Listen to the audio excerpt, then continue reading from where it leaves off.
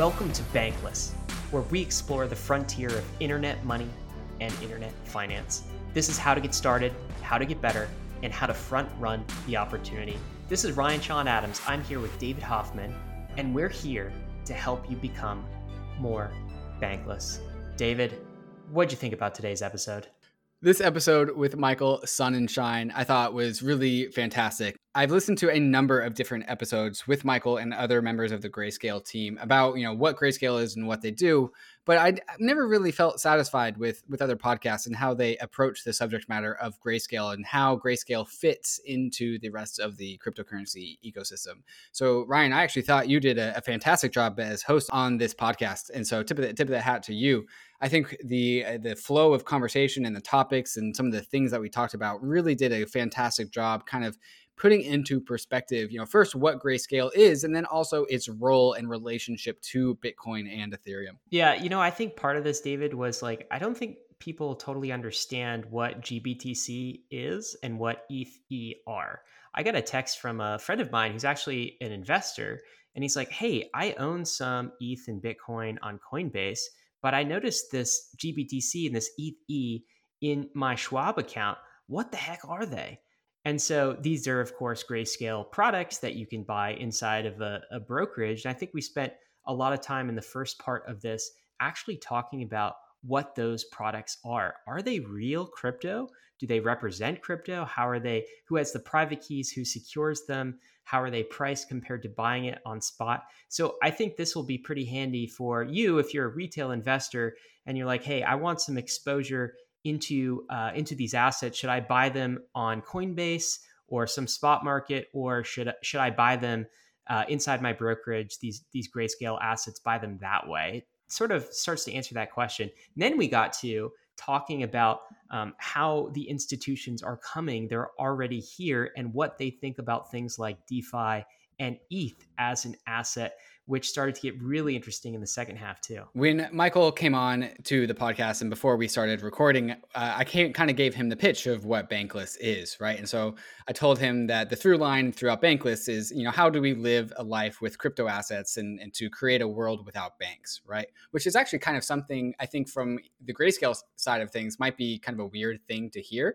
And that is kind of a little bit true. The Bankless through line and also the Grayscale product are a little bit at odds with each other, right? Because Grayscale and its relationships with banks, it's a very bank-friendly product, bank-friendly environment. But, I think in the bankless world, we like the banks that like crypto. And that's exactly what Grayscale is, right?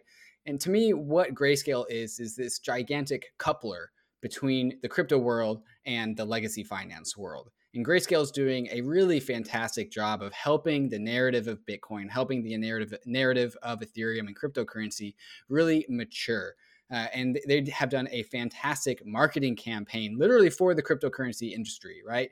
Promoting the value and merits of crypto to the greater world. And so, as far as financial institution goes, we like Grayscale. Yeah, that's interesting that you put it that way because I agree with you too. Look, great. I'll be the first to say Grayscale is not fully bankless. It is a banked crypto option. However, you've used this metaphor so often of who's on the boat, like Noah's Ark and sort of the flood. Well, Grayscale is like the bridge to the Ark. It serves as a very useful function to start getting liquidity and start getting value inside of the crypto ecosystem. Now, if we just stay on that bridge portion and we never actually get to the fully bankless Ark, I think that's a big problem. And personally, that's why I have a problem with the way Bitcoin is scaling. It's a lot of the Bitcoin scalability measures seem to happen within custody, within crypto asset banks, within Grayscale type investment vehicles. But I don't think that's where the world is going to camp out and stay. So this is a great first step. And I'm actually optimistic about what Grayscale is doing to help get people on the arc and on the path towards going bankless. Bitcoin and some of these products in a retirement account, that's just the gateway drug. People aren't stopping there. They're going to dig deeper. They're going to discover how to be fully self-sovereign without using a bank, whatsoever. And that is my hope, and why this, I think, is a really useful episode for us. Grayscale's assets under management have absolutely exploded. They have $7.5 billion under management. And I think there's going to become a really interesting friction, maybe, I'm just speculating here, but between Grayscale and the United States, right? Because Grayscale is making it really easy to purchase Bitcoin, right? And as a financial tool that is kind of diametrically opposed to the dollar and the Federal Reserve and money printing, it's kind of, there's this interesting relationship between Grayscale's growth and the power of the dollar. When Grayscale gets bigger, I see it as, the dollar weakening, and Grayscale is doing it from inside the United States, right? The calls coming from inside the house. We didn't talk about this subject with Michael, but I think that is going to be something to pay attention to moving forward. Yeah, I think the truth is right now that nation states are not worried about crypto eroding their reserve currency status at the moment. They're worried about breaking SEC accredited investor rules and that sort of thing. They're even worried about Bank Secrecy Act sorts of things. But that could certainly change. Like when we talked to Michael, and he said, hey, the majority of people who bought crypto within the last 9 to 12 months or so, they bought it because of COVID, because they were concerned about money printing from the Fed. That's why they bought it. As soon as nation states start to feel that pressure on their reserve currency status, you can bet they're going to start to turn their eye on crypto and all of the crypto banks that power the ecosystem. If there's one big takeaway from this podcast, is that Grayscale is going to help number go up. With no further ado, let's go ahead and get into the podcast. But first, we're going to talk about some of the fantastic sponsors that make this show possible. If you are looking for the front page of DeFi, look no further than Zerion.io. Zerion is your home base for managing your DeFi portfolios. Zerion offers a central place for you to engage with all of the DeFi protocols and assets that you engage with on a daily basis, but all in one central spot. I've loaded up a wallet, and Zerion is giving me the portfolio performance of all the assets in this wallet over time, as well as a breakdown of all the assets that I own, as well as all of my transaction history that I've ever done in an easy to view fashion. Zerion also lets you invest right into DeFi's best yielding financial opportunities right from their homepage. Zerion also makes it super easy to access interest in DeFi using applications like Compound and Aave in the background. And you can also exchange your assets using the Zerion app using an exchange aggregator in the background to make sure that you always get the best rates. You can even use the Zerion mobile wallet to add your MetaMask or Argent or another Ethereum address right into your mobile wallet so you can see your portfolio and engage in DeFi on the go. Here I just loaded up my Argent wallet, and now I'm going to load up my MetaMask as well. And Zerion will do the same thing. It will add all of my assets and wallets together all in one space and give me a portfolio summary of what's going on. Adding wallets is trivially easy. If you already have a MetaMask, you can get it right into the Zerion app, and it can sync with your desktop app as well. And the best part is you can also buy Ether right into the app itself. Use the Invest tab to look at all the things that you have invested in, as well as other opportunities. And coming soon to the Zerion app is the ability to buy and sell your assets straight from your mobile device. So download the app. It works on iOS and Android. Go to Zerion.io, plug in your wallets, and get a historical report of your portfolio over time, as well as a comprehensive breakdown of all the assets that you own and how much yield they're generating for you. Bankless Nation. Do you want to go fully bankless, but in the real world? Monolith is the DeFi account that you need. It wraps your ETH address in a bankless Visa card, and it does so much more.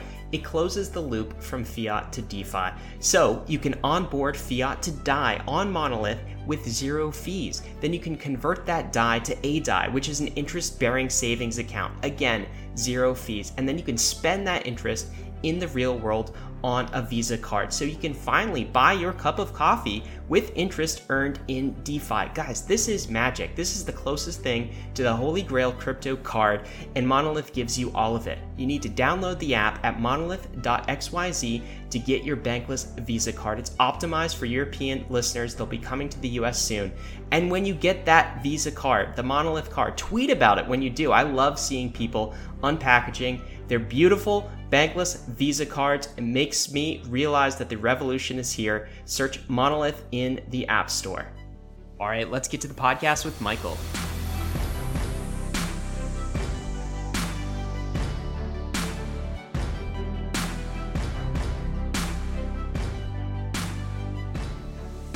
Bankless Nation, we are super excited to bring on the podcast Michael Sonnenshein. He is the managing director at Grayscale Investments, which is the largest digital currency asset management company by far. You may have seen a product called GBTC or ETH in your Schwab account, your Fidelity account.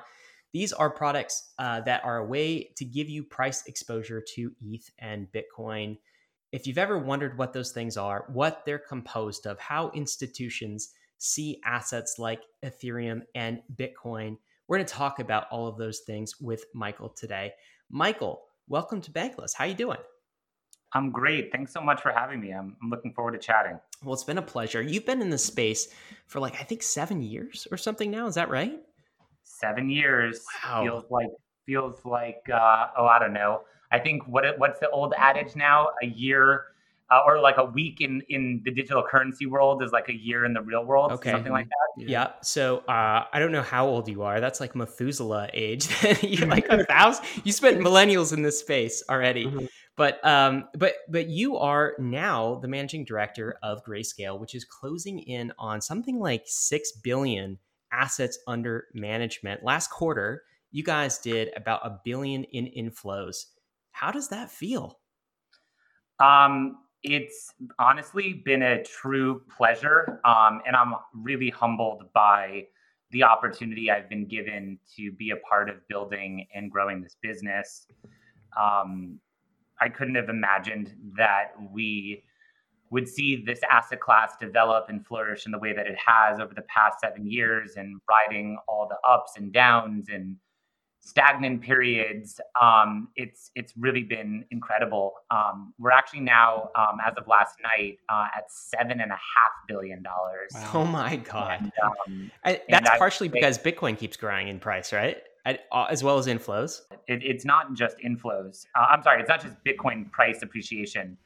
It's inflows. It's very, very strong, steady inflows. And I'm happy to dive into that with you guys today. But I'd also probably tell you that as proud as I am of being a part of this and really being a leader and helping to shape and mold the Grayscale business, and seeing us grow. When I joined, we had $60 million of assets. We now have over 7 billion, like I told you. I started, we had one product. Now we have 10 products. I'm probably more proud of the team of people that I put together. It's a really interesting, eclectic mix of forward-thinking, thoughtful, caring, intelligent, collaborative people.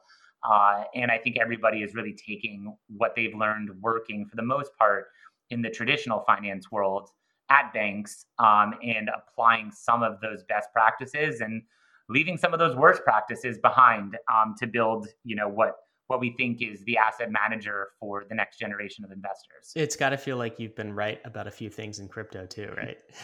I guess you could say that. I attribute a lot of it to luck, and happy to talk about what my journey was getting into crypto. But a lot of it is just time and place and good luck. Well, Michael, congratulations on all the success. If we were to wind back the clock, like maybe a year or 2 years, and if somebody told you that in the future you're going to have $7.5 billion assets under management, what would your reaction have been back then? I'll believe it when I see it. Was that going to be a believable number, or was that something that you actually could foresee happening at that time, or has this kind of just blown expectations out of the water? It was always within reasonable grasp. It was just a question of how fast we would get there. Even today, talking to you at $7.5 billion underpinning the Grayscale family of products, I still have to say it still just feels to me like we're only getting started. That's super impressive, but I think anyone in crypto knows those words very well because we say them often. Crypto is just getting started, and therefore, Grayscale is probably going to be a big part of that story. But before we talk about institutions and inflows, I actually never heard you, Michael, on a podcast talk about products from a retail investor perspective, and that's where I think we'd like to start talking about the products themselves, but like putting a retail investor hat on. So if I'm somebody with a Schwab account or a Fidelity account, some sort of a brokerage, and I'm based in the US, what do Grayscale's products actually look like to me? So how can we start there? Maybe like how does a retail investor buy your products in their brokerage account? What does that look like? Happy to talk through that. So, for us, we now have 10 products underpinning the Grayscale family. 9 of those products facilitate exposure to a single digital currency. And the 10th product is a diversified basket of large cap digital currencies.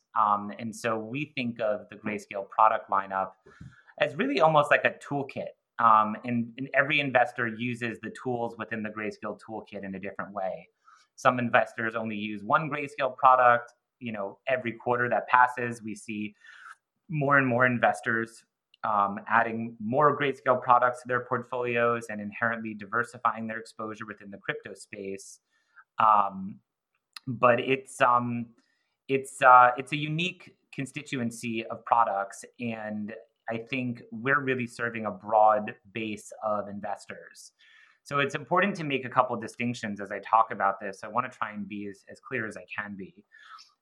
We continue to raise assets on a primary issuance side, so new assets, new shares of our products being created through ongoing private placements. So if you're an accredited investor, so these are mostly high net worth individuals and family offices, hedge funds, institutions, they come directly to Grayscale and can buy shares of any one of the products at the product's daily pricing, at its daily net asset value. What we've done, though, is we've also made these products available to the public market. And so far, 6 out of the 10 products that Grayscale is responsible for managing and sponsoring have also been, quote unquote, turned on, having public quotations in the US market. And so those products are for Bitcoin, Bitcoin Cash, Ethereum, Ethereum Classic, Litecoin, as well as our diversified fund I mentioned, the Grayscale Digital Large Cap Fund. So if you're an investor, whether you're a large investor, a small investor, you have a lot to invest, a little amount to invest, you can go to your brokerage account or retirement account and buy any one of those products in any size or for any period of time that you may want to. And for a lot of investors, that's been a really easy, accessible way for them to gain digital currency exposure in those types of accounts alongside the other assets they're invested in, whether those are stocks like Netflix and Apple and Tesla or bonds or whatever it may be. So we really do serve a whole broad swatch of the community, but it is definitely worth noting that the products on the public market have historically and currently do trade at a premium to their actual net asset value. And so it's something for investors to be aware of because that means they are buying exposure oftentimes and historically at inflated levels of varying degrees. And it's also important to note that we as a firm aren't involved in the public trading side of our products. So the price at which you mentioned GBTC or ETHE, the public ticker symbols for our Bitcoin and our Ethereum products earlier as we were talking. Those products prices every day in the market are always being driven by market forces. And so we're not involved in setting the prices or maintaining the prices of those products. So just something else for people to note as they're thinking about it. Super cool. We're going to get into all of that, and I want to camp on this for a bit. So let's keep with our retail investor product hat on, rather somebody who has a brokerage account, like any brokerage account. The way you'd look up an Apple or a Netflix, you can look up something called GBTC, which essentially gives you price exposure to underlying Bitcoin, the underlying Bitcoin asset, or ETH, so ETHE. You can type that into Schwab and get an asset that has price exposure to Ether, the asset. Of course, it's not the same as spot price exposure. We're going to talk about all of that. So, one quick question before we get in: is this available for international investors too, or is this kind of U.S. only?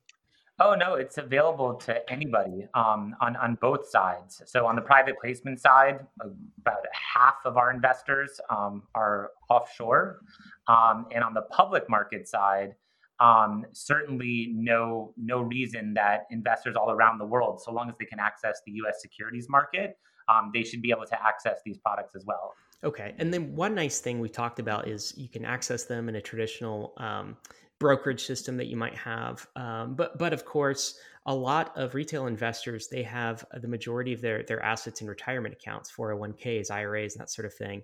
And they can get these products inside of those retirement accounts, which is kind of nice. And these are sort of the only large products that I know of in order to do that. But one question, I mean, people are used to buying things like ETFs, right? And, generally investors with brokerage accounts, they understand what an ETF is. But what's the difference between a GBTC or an ETHE and an ETF?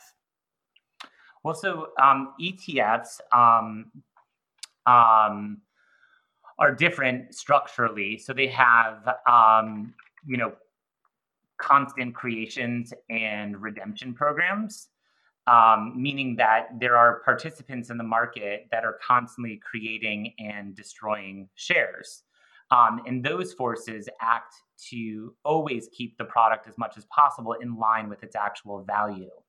The other difference, because we don't operate a redemption program, is that our products trade on the OTC market, which is where a lot of foreign companies trade in the US, companies like Roche and Adidas and Volkswagen, et cetera. That's where the Grayscale products are quoted, as opposed to a national securities exchange like the New York Stock Exchange or NASDAQ. So those are probably two of the biggest differences of our products against what they would be if they were ETFs. Although it is worth noting that both Grayscale Bitcoin Trust and Grayscale Ethereum Trust are the first two and the only SEC reporting companies with respect to the digital currency investment product space. And what that means is that they file 10Ks and 10Qs and have the same reporting obligations and standards as investors are used to seeing for other public instruments or public companies. So they're about as regulated and have as much oversight and disclosure obligations as investors should see for other things they invest in. All right, so that is one, I guess, element of transparency is basically they have the same level of transparency as a stock might have. But when they're buying a GBTC or an ETH, any of these products, I want to get into like what are they actually buying. So first, where are the private keys actually held? So if I'm buying, Bitcoin or ETH on Coinbase, then Coinbase is custodying my private keys, of course. And then if I request those to be sent or redeemed to a Bitcoin or ETH address that I hold, then Coinbase will go and do that. But in this case, if I have one of these products in my brokerage account, they can't ever be redeemed for the underlying. Is that correct? And then where are the private keys actually held? That is correct. So the two products you're talking about, the Bitcoin product and the Ethereum product, they're each just solely and passively invested in the digital currency for which they're named. So Grayscale Bitcoin Trust holds nothing but Bitcoin. And Grayscale Ethereum Trust holds nothing but Ethereum. These products don't use leverage. They don't use derivatives. They don't even have a penny's worth of cash inside of them. They're just passively invested in the underlying digital assets themselves. And Grayscale custodies the underlying assets underneath all of our products in the Coinbase Custody Trust Company solution. And that is, a cold storage solution that, as you may imagine, involves many, many, many, many, many different signatories, parties, time delays, all kinds of things to be able to access any of those coins. So no, investors do not own the Bitcoin or the Ethereum directly. They're owning shares of a trust, and that trust owns its underlying digital currency, and that's how investors are getting that exposure. This is kind of like owning shares of some sort of a gold trust. You already gave the distinction between like an ETF and a trust and why this is different, but lots of people are familiar with gold ETFs, or maybe there's even gold trusts. I'm not sure. Yeah, or if you wanted to gain exposure to oil, there's a product that gives you exposure to oil or to Yeah, healthcare and somebody's stocks. Or custodying that, right? So like the gold that you're buying is eventually it's, in some big vault somewhere in London, right? But you're buying exposure to that gold, but there's an underlying, I don't know, Lloyd's of London. I don't know who does that, but there's an underlying vault somewhere that actually holds the physical gold, right?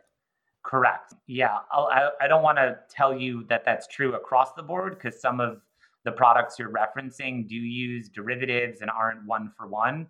I can, Right. say with assurance that our products are fully invested in and backed by the digital asset that we're naming each product for.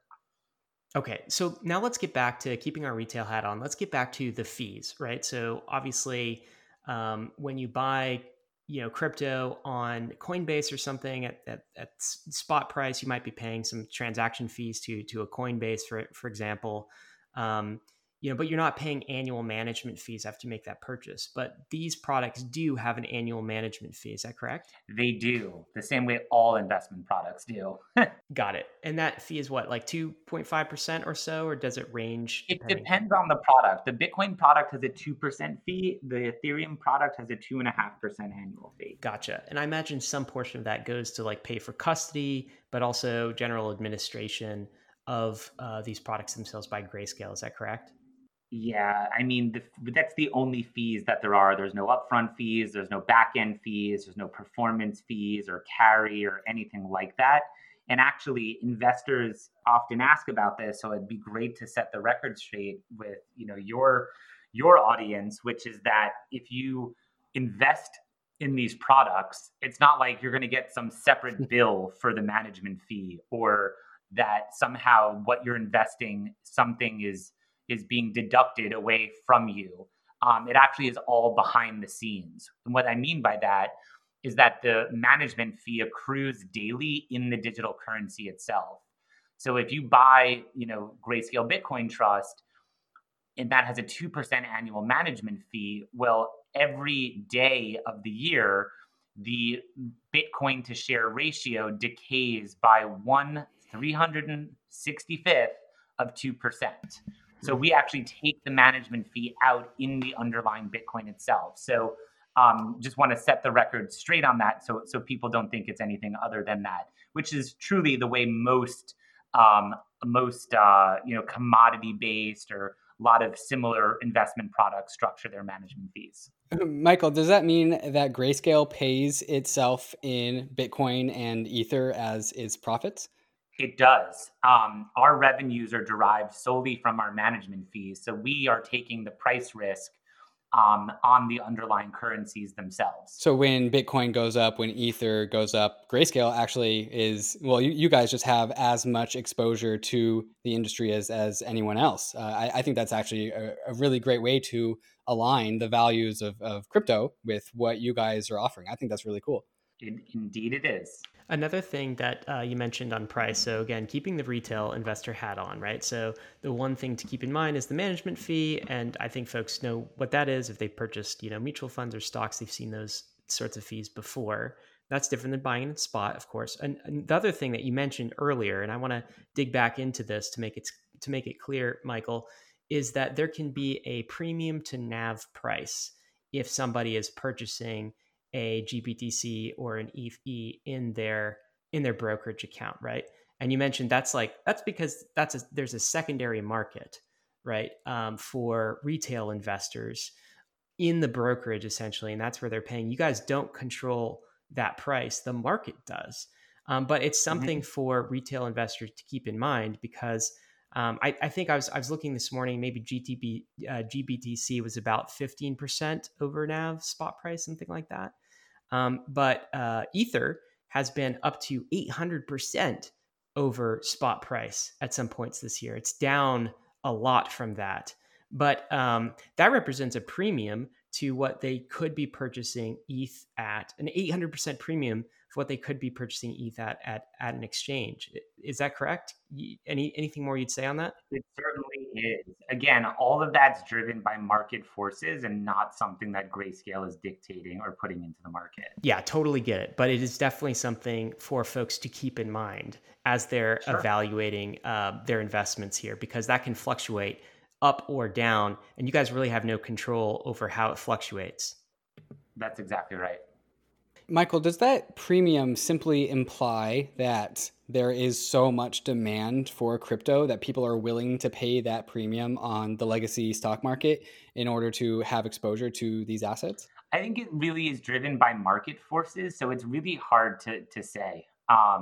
I think one thing that certainly may be attributable to driving that premium is the fact that there is no redemption program, and this is really the way in which investors get liquidity is this robust secondary market, but also because of the novelty and the I guess really novelty. There are no other listed securities where investors can gain exposure to digital assets right alongside the other things that they're invested in.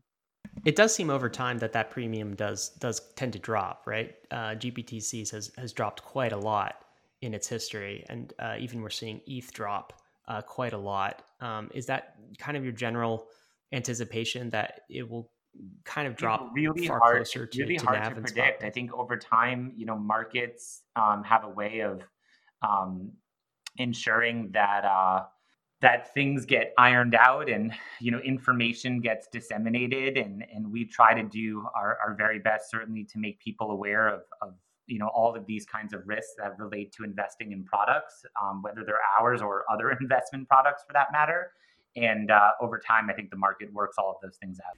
You guys, there is so much left in this interview. We talk about Grayscale's Drop Gold advertising campaign, which has really been the biggest advertising campaign to come out of the crypto space to targeting the rest of the world. We also talk about the value proposition for Grayscale for retail investors, as well as Michael's future predictions for how large the Grayscale Trust will grow in assets under management. But first, before we get to those conversations, we're going to take a moment and pause the interview to talk about some of the fantastic sponsors that make this show possible.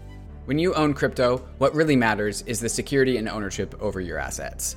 Being a part of the Bankless Nation means having complete sovereignty over your crypto.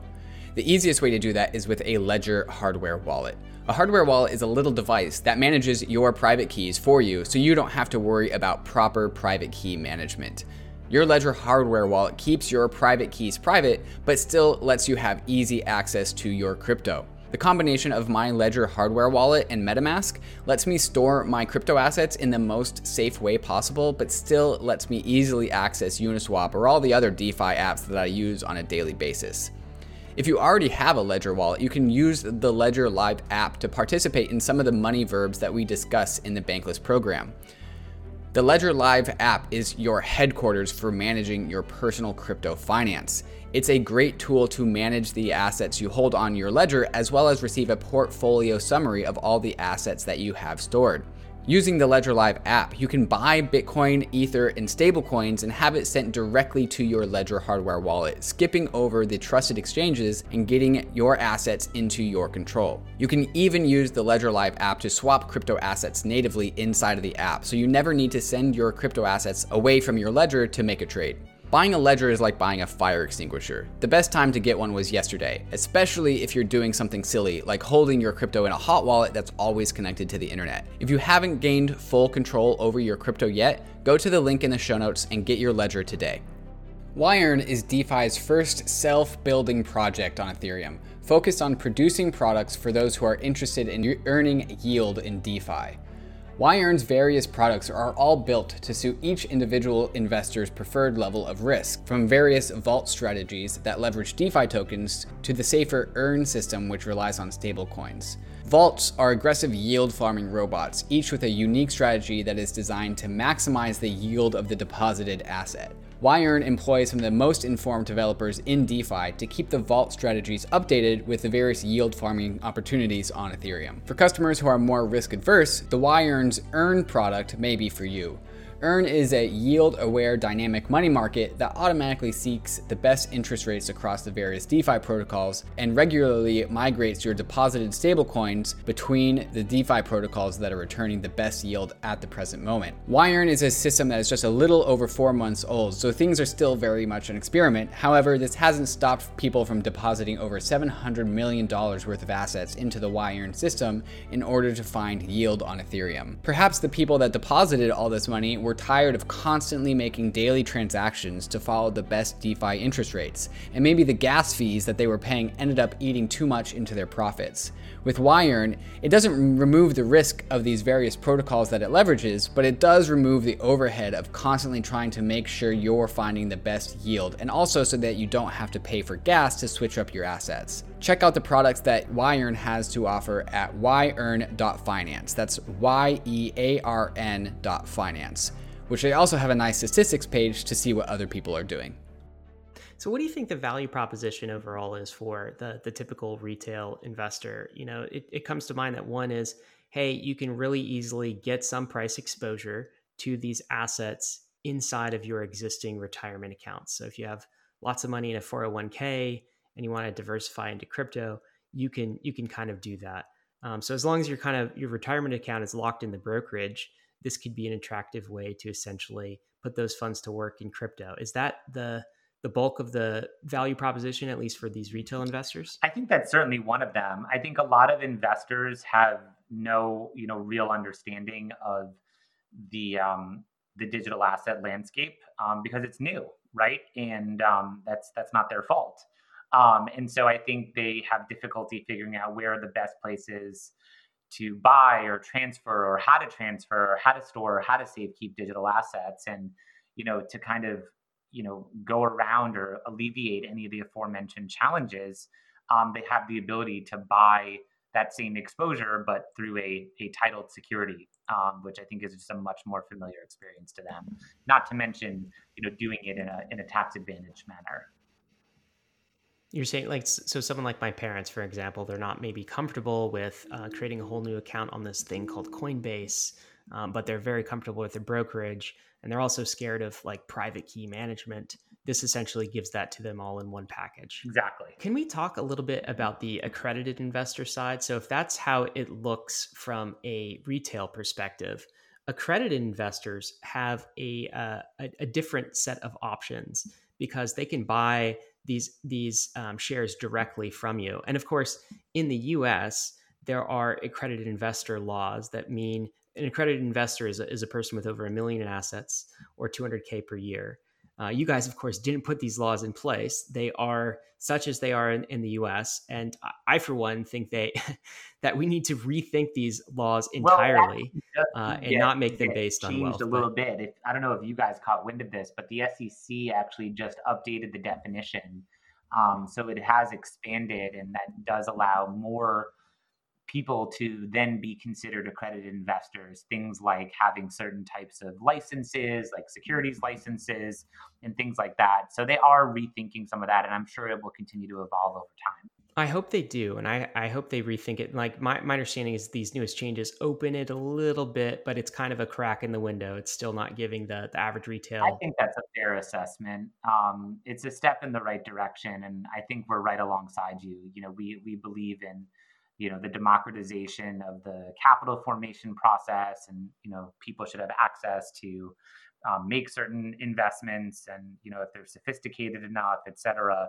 It shouldn't solely just be based on income or kind of net worth. Yeah, absolutely. Okay, but so say there are accredited investors listening to this, they have a different option, which is they can buy these shares directly from Grayscale, and then how does that work? Do they have to hold them for some period of time, and then essentially they can, if they want, they can exit them into the public market as GBTC or ETH, and there's sort of an arbitrage opportunity there for them? So yeah, that's exactly right. So investors, if you're accredited, they can buy shares, newly created shares of the fund directly from us at NAV, and in our Bitcoin and Ethereum products, there's a statutory 6-month holding period before they can sell those shares on the public market. And it's really as simple as that. Investors are doing this in a taxable way, in a non-taxable way, putting these in retirement accounts, et cetera. But there's quite a few options there. It's pretty cool because there, I guess for that class, there is a an arbitrage opportunity there. It seems like, because ideally they'd be, they could purchase at more close to NAV price basically, and then sell it a little bit higher in the secondary market. That's probably the carrot there for them. But when you guys are talking about inflows, and we sort of kicked this off in the intro, saying that you guys did $1 billion in inflows in Q3. Those inflows are all coming from these accredited investors, right? So you're not tracking the amount of purchases on secondary markets in brokerages and things like that. The inflows are actually coming directly from accredited investors. Is that correct? Correct. So when we're talking about raising assets or expanding our investor base, we're talking about new inflows from accredited investors. Exactly. So who are these investors? Well, I think one of the most interesting things about it is the fact that we are dealing. Well, let me first say this. I think most people think that crypto investors are just one kind of individual, or one kind of entity, or someone with just a certain very specific investment mandate. We actually are really empirical evidence of the fact that is in fact not the case. So we deal with high net worth investors, family offices, hedge funds, registered investment advisors, financial advisors, endowments, pensions. It really runs the gamut. But I think what's even more interesting is the fact that it's not any one kind of investor. So you have this maybe preconceived notion that it's people that are momentum traders or people that are technology investors. And actually, when you look at our investor base, it's everybody from global macro funds to risk arbitrage funds to venture investors. I mean, it's literally deep value investors. It really runs the gamut. So I think we like to try and make it as clear as possible that folks understand that while crypto is something that we feel now must be considered by all investors, the same way you should consider everything that's out there as you think about building out a diversified portfolio, that it will not be something that should end up being in everyone's portfolio because it's not for everyone, but at least needs to be considered. And we certainly have evidence that it's not only being considered, but it's being acted upon by investors of all different sizes and investment mandates. When people in crypto repeat, the institutions are coming, is this what they're talking about? Are these the institutions? I think a lot of people have been saying the institutions are coming. I think Grayscale is the evidence that the institutions have been coming, are here, and only more of them are showing up. Michael, what's been the catalyst, would you say, for such a rise in the assets under management for Grayscale? Oh, well, I think you have a confluence of a bunch of really interesting factors at the moment.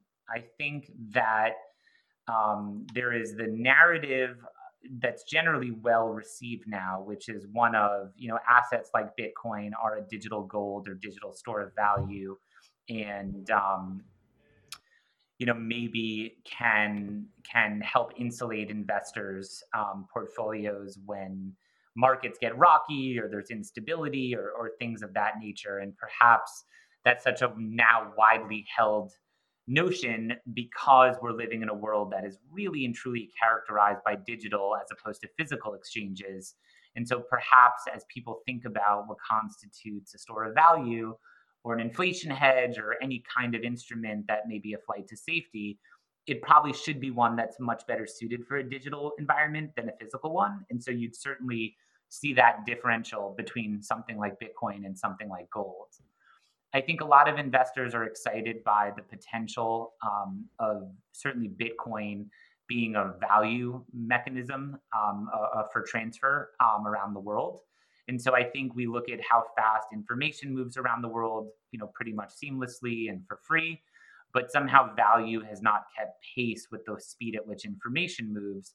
And so they're excited by Bitcoin's potential to, move value around the world instantaneously and pretty much for free. I think, those are kind of some of the newest and most widely held reasons that we're hearing from investors that they're excited about investing in digital assets like Bitcoin. I think we've also seen over the last year quite a propensity of investors to get excited about Ethereum and the idea of DeFi or decentralized finance and all these new applications that are being developed on protocols like Ethereum. And so we've seen a material uptick there as well. And then I think certainly we'd be remiss to not discuss, within 2020 itself, we have seen such a crazy world over the past year. We saw this massive deleveraging in the market in March as the COVID-19 pandemic brought the global economy to a grinding halt. And even though crypto actually sold off even harder, it dropped almost 50% in a single day than other asset classes did. This was a year where, although it's happened many times before, I think there was a lot more eyes and ears keeping tabs on crypto, is that it came back harder and faster than probably it ever has before, and was once again a real moment for crypto and Bitcoin and Ethereum to really demonstrate their resiliency to the investment community. And I think in a world now that is characterized by perpetual money printing and fiscal stimulus intervention, a lot of investors are thinking about what assets like Bitcoin may have actual verifiable scarcity, and thinking about the juxtaposition of having an asset like that in their portfolio compared to, a fiat currency like the dollar, which somehow seems to be getting printed to no avail. And so it's kind of those kinds of conversations we're having about investors that I think is really not only moving a lot of investors off of zero, but we've also really deepened a lot of our investor relationships this year who are using any of these pullback opportunities to really average down or opportunistically add to their positions. We've definitely been beating the drum on the Bankless podcast about how 2020 has been the year where the world begins to understand how Bitcoin fits into it, what niche Bitcoin provides. And I think the evidence of the massive inflows of value into the Grayscale Trust are just very strong evidence of that. However, over the last 6-9 months, we've seen while there's generally been overall bullishness of digital assets and Bitcoin, there have been instances where there are certain market news cycles or market events or news events that people really get excited about. One of these would be the Paul Tudor Jones memo, or MicroStrategy putting Bitcoin on its balance sheets, followed by Square. When you guys are conversing with your customers or your investors or people that are putting value into the Grayscale Trust, are there peaks of interest around events like this, or is it more of kind of just a low and sustainable interest rather than any volatile interest at a momentary notice? Investors surprise us all the time. There are people who are investing now who have been kind of sitting on this idea for the last 6 or 9 months, and when they see the likes of PayPal and other important milestones transpiring, it gets them off of zero.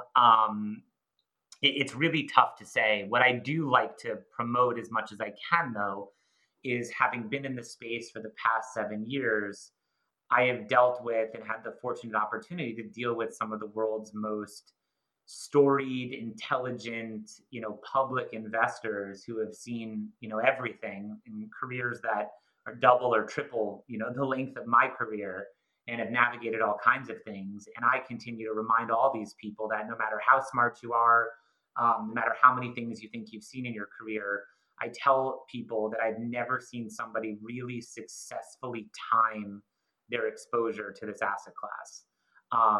And that you either need to decide you want this exposure or you don't. You should size your allocation appropriately.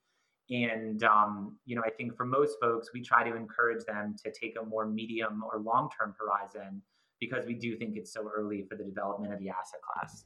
Do you guys at Grayscale make any effort in trying to learn who or why or what motivates people who are interested in purchasing, GBTC or ETH or adding value to the trust? What goes on? What are the communication channels between you guys and your customers, and also you guys and your investors?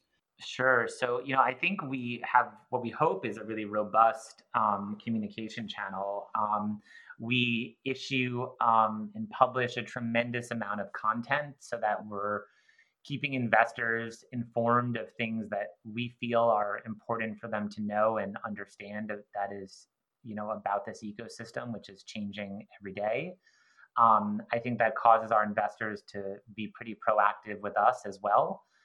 Certain areas of the market they'd look to get exposure to, certain products they're interested in us launching for them in the future, certain questions they have about events taking place in the ecosystem, or how we might think certain announcements or certain initiatives may impact the asset class, regulatory changes, things of that nature. I think what we find, though, is that ultimately it's those investors that really spend the time thinking about and researching and working on their understanding of crypto, because it is so different from all the other things they've ever invested in. Those are the ones that we are still having a hard time finding anybody who really does the work, really, really does the work on understanding crypto. We still can't find someone who does that and doesn't come out on the other side of that research totally amazed by the asset class. Doesn't mean they end up necessarily investing, although often they do, but it's usually those who kind of balk or reject the asset class, or those that just haven't spent enough time understanding it. So using these communication channels that you have with your customers and investors, and then also understanding that on the other side of the equation, we have a lot of excitement around events like Paul Tudor Jones memo or MicroStrategy. Do you guys use these the information that you get from your customers and investors to change up your messaging, to kind of iterate and refine how you guys pitch your products? Is there anything about that process that you can shed light on? Totally. I think if we're hearing often from investors about the similar issues that they want unpacked, then we try and host a webinar around that idea, or bring in speakers for that kind of idea, or publish ourselves on that kind of an idea. I think we try to be as proactive and as non-reactive as we can be, so that we, sitting inside this ecosystem every day, can do our best to stay in front of investors and what they want. But it's a very quickly evolving landscape, as I'm sure you know. So, Michael, I was running through your last report and looking at what are the most popular products. It seems, correct me if I'm wrong, it seems like Bitcoin is far and away the most popular, 40 million in inflows, 12-month trailing. Next was the Ethereum Trust with 9 million. Then you had the large cap fund and sort of everything else. Is that generally how it goes? It's like Bitcoin number one, it's ETH coming in number two, and then it's kind of everything else? Or what's sort of the popularity of product spend recently? Yeah, I think what we've found historically is that Bitcoin was usually most investors' first foray into the asset class. We have seen the emergence of this kind of Ethereum first or Ethereum only investor, which has been really interesting. And then we've also seen a lot of investors pouring into the Grayscale Digital Large Cap Fund, because it gives them the ability to make a single investment, and in doing so, gain broad-based exposure to the asset class, right? It's a basket of large cap digital currencies. That being said, a lot of the other themes within our product lineup still resonate with investors quite a bit. The idea of financial privacy and investors investing in Zcash and Horizon, investing in Litecoin and Stellar and XRP. I mean, I don't feel like at this point there's anything that's really an underloved product in the Grayscale lineup. But I think from your perspective, it's easy to see why you may think that, because they all have varying degrees of AUM and sizes of AUM, rather. But it's also not really an equal footing. Each of these products were launched at different times in different market conditions. So it's a little tough to say. So you mentioned DeFi being one of the kind of the three pillars of narrative that you've seen increase this year.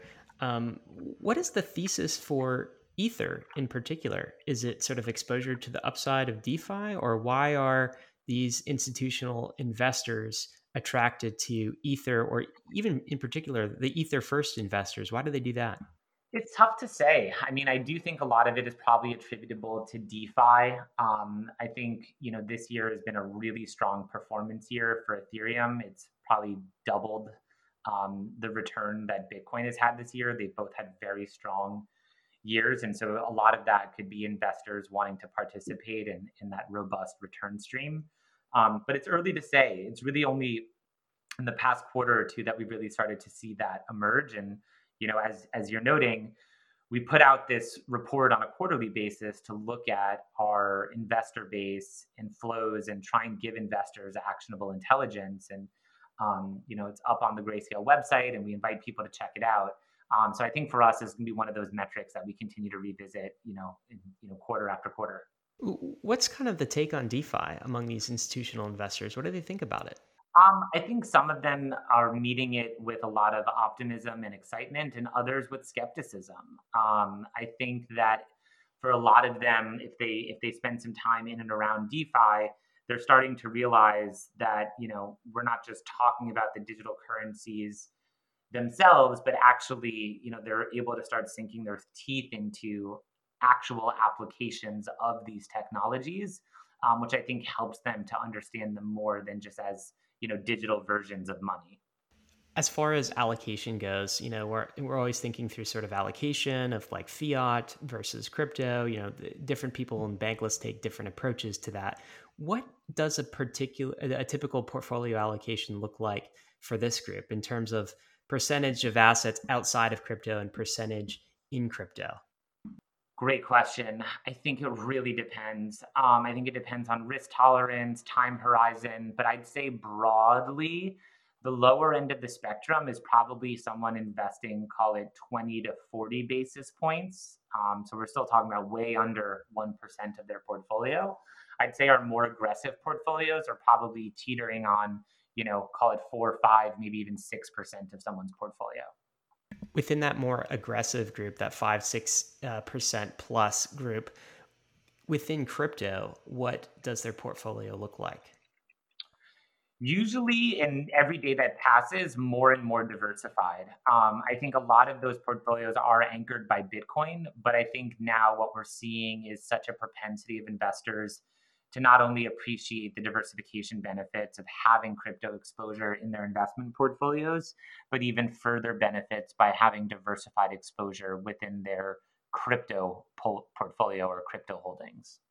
One thing that I really appreciate about what you guys are doing is you're basically starting to sort of mainstream this asset class. And you recently put out an investor study. This one was Bitcoin focused.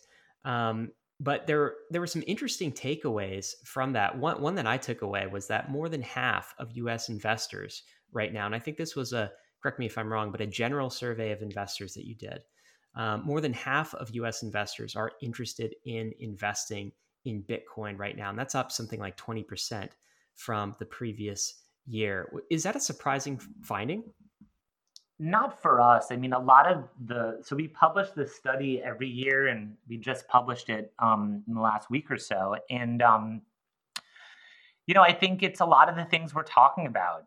It's the resiliency of this asset class. It's the asset class's ability to create diversified return streams for investors. It's the staying power of the asset class. A lot of people have called Bitcoin dead, or the digital currency asset class, dead multiple times. And it kind of just keeps getting challenged and coming back stronger. So we're not surprised. And if anything, we're just encouraged by the propensity and interest of investors wanting to have digital asset exposure. The other crazy takeaway, I think, from that investor study, and I encourage folks to read it, we will include a link to our show notes, is that 63% of those that invested in crypto and Bitcoin recently did so because of COVID, as a result of COVID.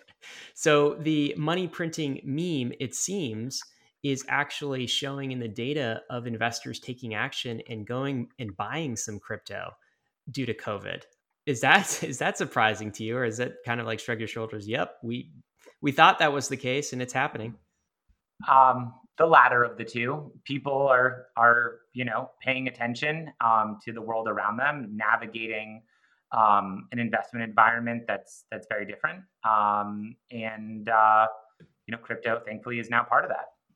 Another, I think, interesting topic of conversation within crypto is just the sheer size of Grayscale, perhaps relative to the supply of these crypto assets. I mean, you guys are getting pretty darn big. How much Bitcoin supply does Grayscale hold today? I'm not sure if you disclose that generally, but Oh, we certainly do. okay. Yeah, we own more than 2.5% of the floating supply of Bitcoin today inside the Grayscale Wow. Bitcoin Trust product. So it's not us; it's our investors, right? We're just the sponsor of the investment product. 2.5%. And how much for Ether? Do you know that top of mind or? Off the top of my head, I want to say it's also about 2%. Um, but that statistic I don't have as readily available. So So Grayscale is just like Yeah. gobbling up these crypto assets. It seems like. And another interesting stat that you put out is as a proportion of the amount of mined Bitcoin or mined Ether, the amount that gets essentially gobbled up by Grayscale investors is super high. I think I read in 2020 in your report that of the new issuance of Bitcoin, Grayscale inflows were basically 77% of that new issuance. So it's like Mhm. Grayscale is gobbling it up almost as fast as it's getting minted and awarded to miners. that is true. That is definitely true. And yes, actually, the Grayscale Ethereum Trust does own over 2% of the outstanding Ethereum float.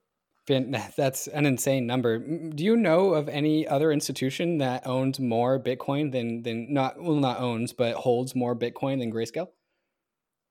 I do not. That's tip of the hat for that. So congratulations on being number Thank one. you. I know in Ethereum we like to look at our ETH locked in DeFi metrics for how much a DeFi protocol has locked up in its vaults. And I think on the Bitcoin side of things, a Bitcoin held by Grayscale is the Bitcoiner equivalent for that. So congratulations on being number one holder of Bitcoin. Thank you. I do have a flip side to that because I think, as bullish as that is, I think for asset appreciation and let's call it the institutionalization of these asset classes, Ethereum and in Bitcoin, there's also an element that, hey, like, are these crypto assets getting trapped in old finance, getting trapped in legacy banking? Is that really what we want? I've commented before that sometimes if you think about buying crypto in an ETF, you're still on the traditional banking system rails. You're almost stuck inside of a brokerage jail. So if you have ETH in an ETF, you can't stake it. You don't hold your own private keys. You can't really use it in DeFi yourself, and you can't send it to an ETH address. What's your reaction to that criticism that, hey, like Grayscale could, and these in general custody through some sort of crypto banking system could become too big, and then crypto essentially loses the plot a little bit. It becomes much more like the legacy financial system, and we lose the ability to transfer it and do this finance in a peer-to-peer way. Do you think that argument has some merit? It's certainly not our intention. I think rather the role we play and who we are as an actor, I think we are certainly out there as really big advocates of this asset class. I think we are hopefully viewed as a positive actor, right? That I think in the absence of our offerings, you would not be having as many people or as many institutions or investors getting into crypto, right? A lot of these investors are coming to Grayscale because they can't buy and hold crypto directly. And so the Grayscale solution really is that entree for them into the asset class that if it wasn't there would not be drawing them into kind of either what digital currency exposure can do to their portfolios or help them kind of unpack the ways in which we think that digital currencies as a technology are going to kind of transform a lot of the systems and things around us. But at the same time, those who may have a gripe with our, taking Bitcoin out of circulation and putting it in a financial product, or taking Ethereum out of circulation, putting it in a financial product, to that, I would say it's really kind of evidence of where we are in the life cycle of this asset class. If it was that much easier, and it is becoming orders of magnitude easier for folks to access this directly. Then what we're seeing and why Grayscale is in the position it is because by and large, digital currencies exist outside of the traditional financial system, and for a lot of people, aren't as accessible as they'd like them to be. It's not as easy as buying a stock or a bond or an ETF if you want to buy and hold Bitcoin. And if you lose a private key with Bitcoin, you don't have a reset button or a 1-800 number to call, or things like that. I think it's certainly a role that we're excited to be playing. We want to provide educational content. We want to be providing actionable intelligence to investors.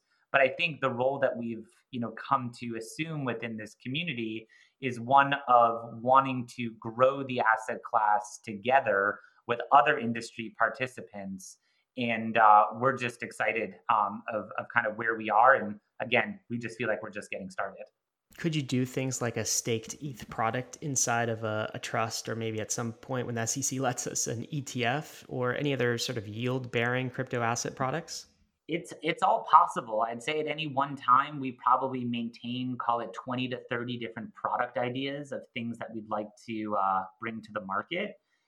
It's really just that balance between, where we're finding opportunities, what's permissible, what fits into the legal and operational frameworks that we want to make sure that we're adhering to bring our investors the best products we can, and make them actionable and trustworthy for them. And at the same time, hearing from investors where they're interested in putting exposure on, and what's important to them, and building out their portfolios. Speaking of going mainstream with investors, you guys have put together a series of pretty brilliant ad campaigns recently. Can you tell us a bit about that and the reaction from them? Yeah, so I think advertising is one of those areas that we have a lot of fun with as a team, and it's a really collaborative effort. Most of 2019 was characterized by our hashtag Drop Gold campaign, in which we had a national advertising campaign, that aired on television and across, social media platforms, and display ads and banner ads, and, pretty much everywhere you could possibly think of, where we are, part of a now very solidified portion and a big portion of the investment community that believes that digital currencies, like Bitcoin, are in fact the next inflation hedge, or the next store of value, or have in fact emerged now as a digital gold or a digital inflation hedge.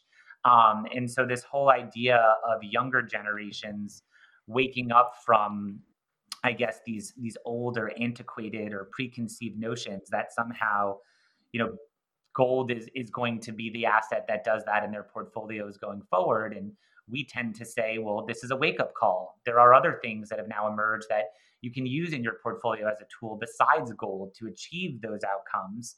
And we believe that with about 68 trillion, and again, $68 trillion moving from older generations down to younger generations over the next 25 years, we believe that today, the way a lot of those assets are postured in things like gold, will, as they move and are passed down to younger generations, get reallocated.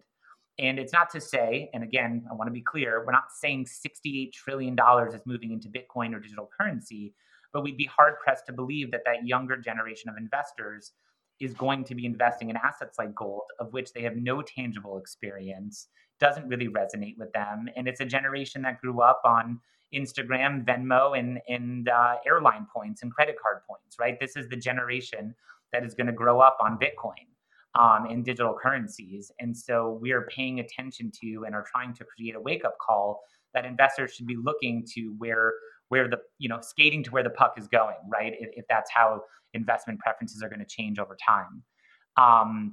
And so, that is an idea that we're really, still very enthused about. And I'd say over a course of a lot of 2020, we've had a history of money campaign, which we're also really excited about, which I think for a lot of investors has helped them to realize that we believe that digital currency very well may be the next stop on the train, if you will, in the evolution of money. And so we have a national television commercial now that goes all the way back to rocks and salt and animal skins and, every single form that money has taken over the course of time, and eventually gets you to paper money, which is, for the most part, a foregone conclusion at this point.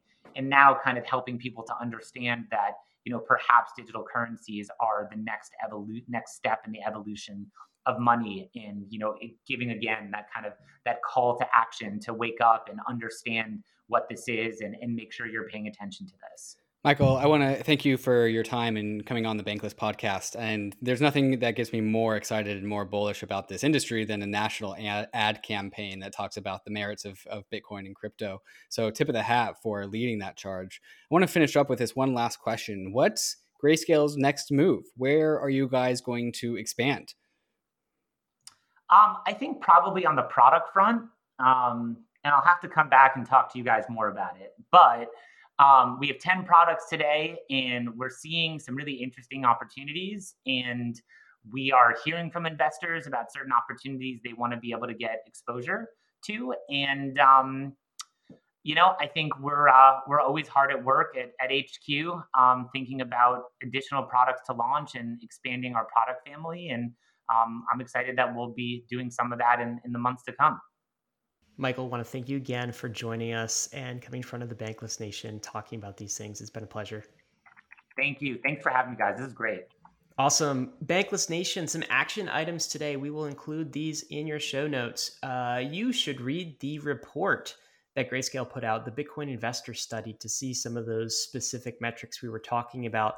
Also, number 2, if you have a Fidelity account, a Schwab account, go take a look at GBTC and ETH in the portfolio and compare them to NAV price. We'll include some links where you can do that. Finally, 5-star reviews. David, how are we doing on 5-star reviews with Bankless? We can always do better with 5-star reviews, can't we, Ryan? 5-star reviews gets Bankless podcast to the front of the iTunes investing and finance charts, which we are already in the top 100, but we want to be in the top 10 by the time that Bitcoin and Ethereum go completely mainstream. And so we need your 5-star reviews to help get that done. Absolutely, guys. Of course, risks and disclaimers. None of this today was financial advice. ETH is risky, Bitcoin is risky, crypto is risky, and certainly when you buy them in Grayscale products, they can be volatile and risky as well. As always, you could lose what you put in, but we are headed west. This is the frontier. It's not for everyone, but we're glad you're with us on the Bankless journey. Thanks a lot.